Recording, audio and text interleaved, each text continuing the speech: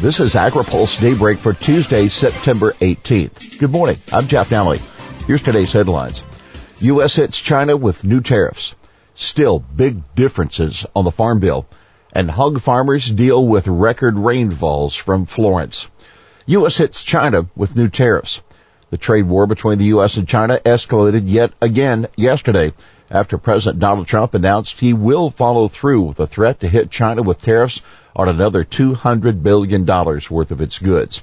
That means as of this coming Monday, there will be a new tax on almost half of the roughly $500 billion worth of goods that the U.S. imports from China.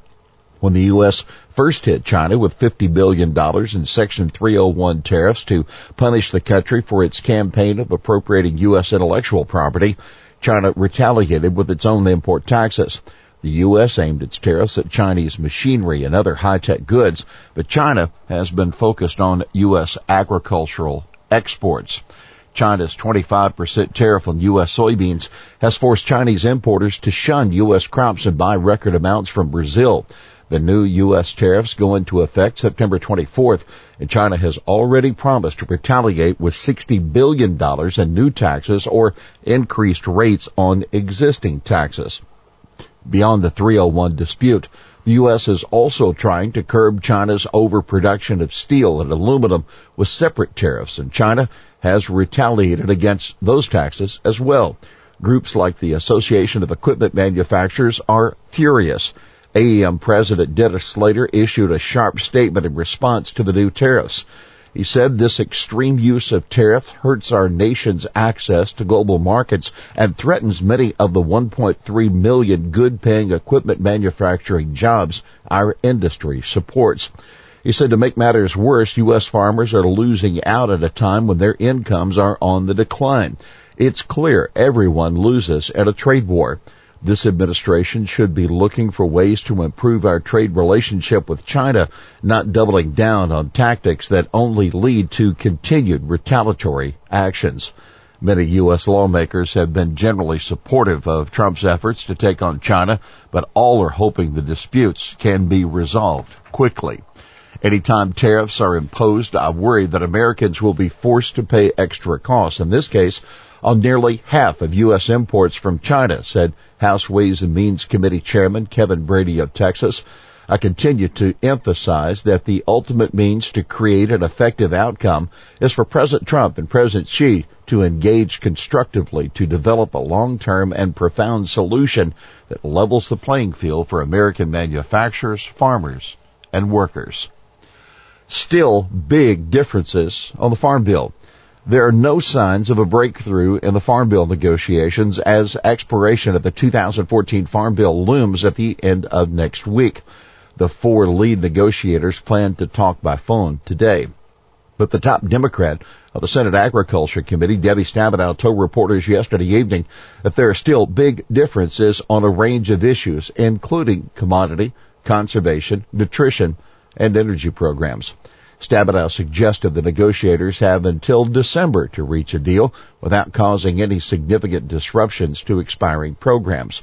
There are no plans yet for a face-to-face meeting between the negotiators this week, although House Agriculture Chair Mike Conaway scheduled to return to D.C. last night.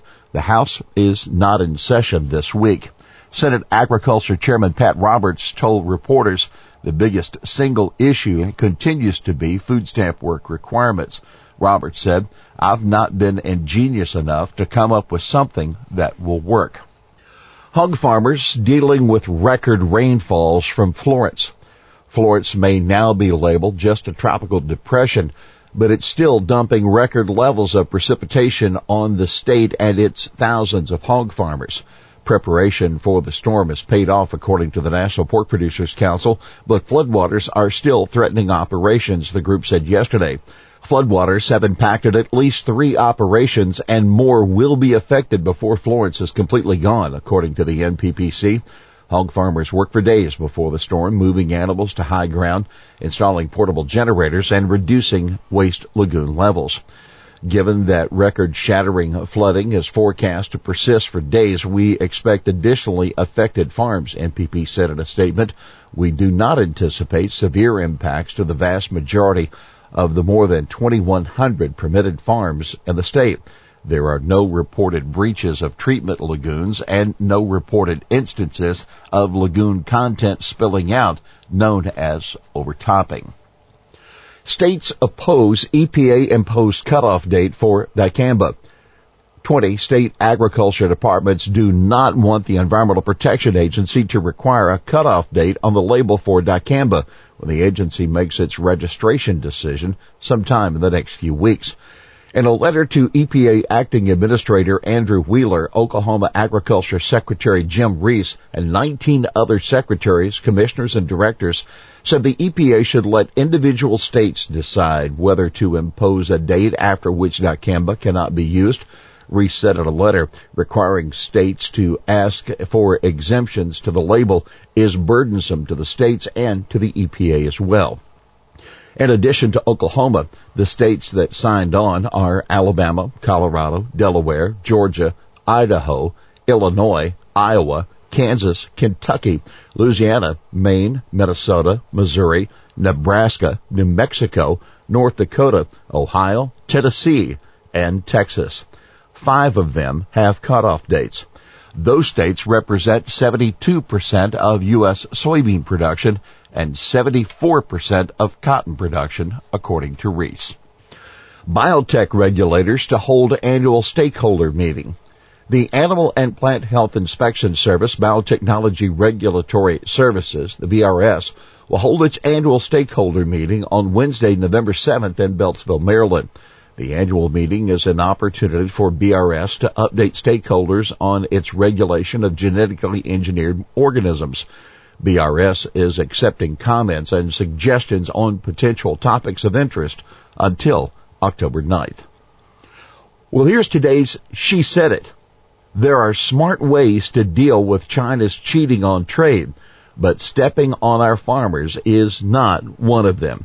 That's Senator Heidi Heitkamp, a Democrat of North Dakota, reacting to the White House announcement yesterday that it's hitting China with a new set of tariffs, escalating a trade war that has hit the U.S. farming sector especially hard.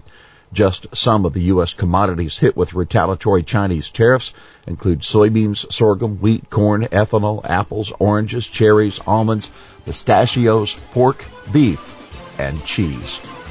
Well, that is Daybreak for this Tuesday, September 18th. AgriPulse Daybreak is brought to you by Watkinson Miller and by the United Soybean Board. For the latest news out of Washington, D.C., visit agripulse.com. For AgriPulse Daybreak, I'm Jeff Alley.